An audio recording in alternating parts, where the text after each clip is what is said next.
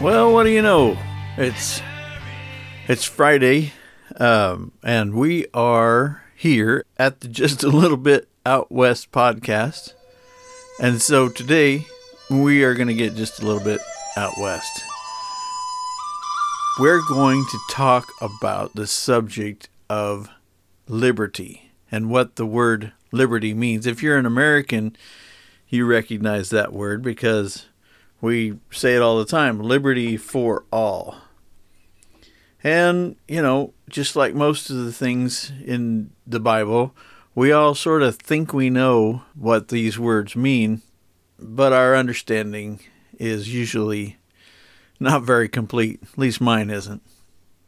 The word liberty means freedom. It means to be able to come and go as you please. One of the most interesting things about life and God, it just seems like most everyone wants to put us in some form of slavery. I mean, everywhere you look in this world, you've got this idea that, you have to do this, you need to do that, you're supposed to do this and that and the other thing, and they all make it sound like that's what God wants. And yet, God's whole thing from the very beginning is freedom. In the Garden of Eden, Adam and Eve had a whole garden and every tree, and they had control over their entire environment, except for one thing. God doesn't want or need slaves. He wants us to be free. Paul talks about this in the 5th chapter of Galatians. It says, stand fast. The dictionary definition of stand fast is refuse to abandon your opinion or your belief. Stick to your guns is the way we would say that in America. So it says, stand fast, therefore, in the liberty wherewith Christ has made us free. Stick to your guns in the freedom that Christ, the anointing and the anointed one of God, has made us free. And then Paul says, you have been called to be free. But, okay, hold on for a second. Don't use your freedom, your desires and your lusts and your body tell you what to do, but by loving other people, serve each other. Even though you're free, you're using that freedom to help each other. Because the whole law is fulfilled in this one thing: love your neighbor as yourself.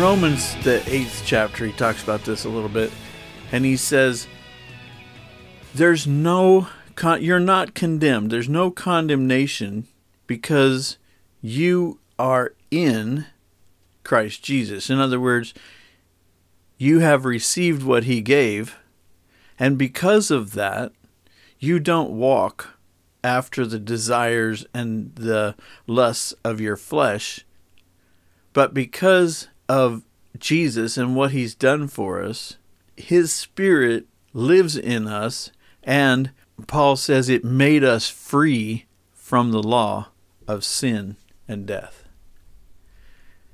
And once again, we always come back to this, but freedom to just do whatever you want and treat other people like garbage and just fulfill all of your lusts, that's not freedom, because that will eventually destroy you. Freedom is essentially the ability to make your own choices and to control your own path. And the scripture's full of those kinds of references, and it makes it clear that freedom is like God. People say, well, the sin of Adam and Eve was to be like God. This is another one of those areas that we've talked about before. Adam and Eve were already like God.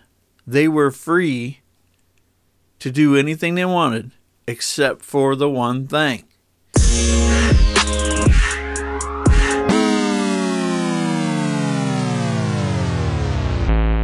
God, you need to understand this. I think you do anyway. God hates slavery in every form. Every scripture bears this out. And this all by itself should be enough, but it never seems to be, to counter these heresies that always come along to try to put you into slavery. This is the reason that Jesus was so upset with the Pharisees, because those religious leaders of his time were hypocritical and controlling. They were taking freedom away from people. Jesus hates that. At one point, Jesus says, don't be like the Pharisees, because they say, but they don't do. They put a burden on other people's backs, but they won't even lift a finger to help you. That's in Matthew 23. In America, freedom for all men, which was written into our founding documents, is a concept that it was well known to the men that began America, but in the rest of the world it's pretty foreign, and most places don't really understand that. Their desire, the reason that they did what they did and they wrote what they wrote in the Constitution and the Declaration of Independence, was they were trying to follow biblical concepts. That's an idea that a lot of people don't want to receive, but it is the truth. And it was obvious to those men that enslavement of other men was abhorrent to God. All of this talk recently about racism and slavery and how evil the beginning of America was, if you believe that, let me respectfully say, you have no concept of what happened at the founding of America. The whole reason that language is in there is because you had agreements among different groups of people, and we've talked about this before, but half of the country, half of the colonies, believed that slavery was anti-God, and the other half liked that they were making money and they were okay with slavery. This is the reason that you can always find fault with America if you want to, because they really are two nations. But the whole point of the founding documents and the whole reason that language is in there about men being equal, it doesn't mean that we all have equal income or equal ability or equal whatever. It's saying that we all have an equal opportunity. We're not bound by class as they were in Europe. Getting back to the Bible, Paul spells out, and he talks about in the book of Corinthians, 1 Corinthians, that laws are made for people who don't have that inner law, God living in them, teaching them what's right and wrong. And so we have to make up these laws to help control or keep people from hurting each other, because bad people are bad and they like to hurt people, and that's not good.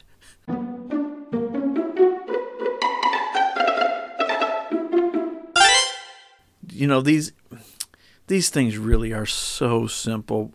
We have a tendency to overcomplicate everything. What Paul points out is that we can never come to God on the basis of our effort in keeping laws. Laws are not in order to be right with God. The laws are there to control people who aren't right with God. When we allow God to put His conscience within us, when we have the quote-unquote mind of Christ, that is what guides us. And we don't need a law to tell us what to do or what to say or how to act. We already know what's good and what's bad, and we know don't do bad things because that hurts other people. That's what sin is it destroys, it hurts, it breaks. In 1 Corinthians 10, Paul says, you can't drink the cup of the Lord and the cup of devils. You can't be partakers of the Lord's table, that's the covenant, we talked about that last week, and the table of devils. Paul says, all things are lawful for me. In other words, I can do whatever I want. But then he says, all things edify not. In other words, I could do whatever I want, but some of these things are not going to be good for me. In this chapter, mostly what he was talking about was meat that was sacrificed to idols, and he was saying, yeah, I can eat that meat. It's not going to hurt me. It's not a big deal. But there are things that are bigger than just my eating of this meat. In other words, I don't want to hurt someone else by my freedom. And so I restrain myself for their benefit, because this could cause problems with their conscience. If they feel guilty for eating meat, well, it would be wrong for me to just throw it in their face and go, well, you're dumb, you should be like me and you should eat meat. In Galatians, Paul says, all of the law is fulfilled in this one thing. Love your neighbor as yourself. That's the law. And the law, you have that law inside of you. If you love God and if you've allowed God into your life, you know how to keep the law. The law is, don't do bad things to other people and show them love and respect. Really, honestly, guys and girls,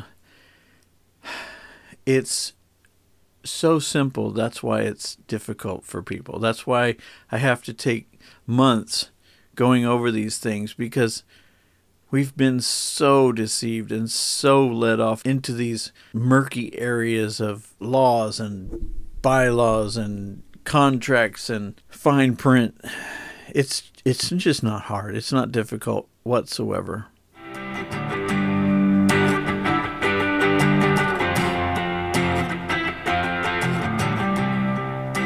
And then Paul finishes off in the book of Galatians. He says, if you are led by the Spirit, you're not under the law.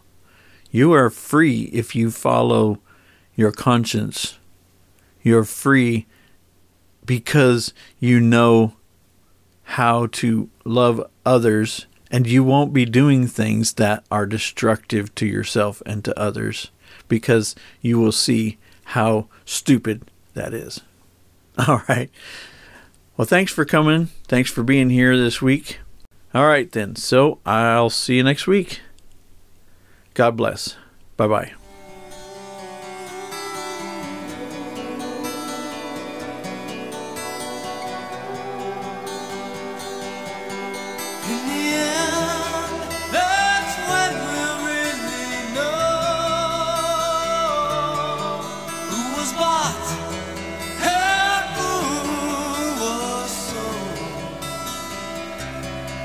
We are taught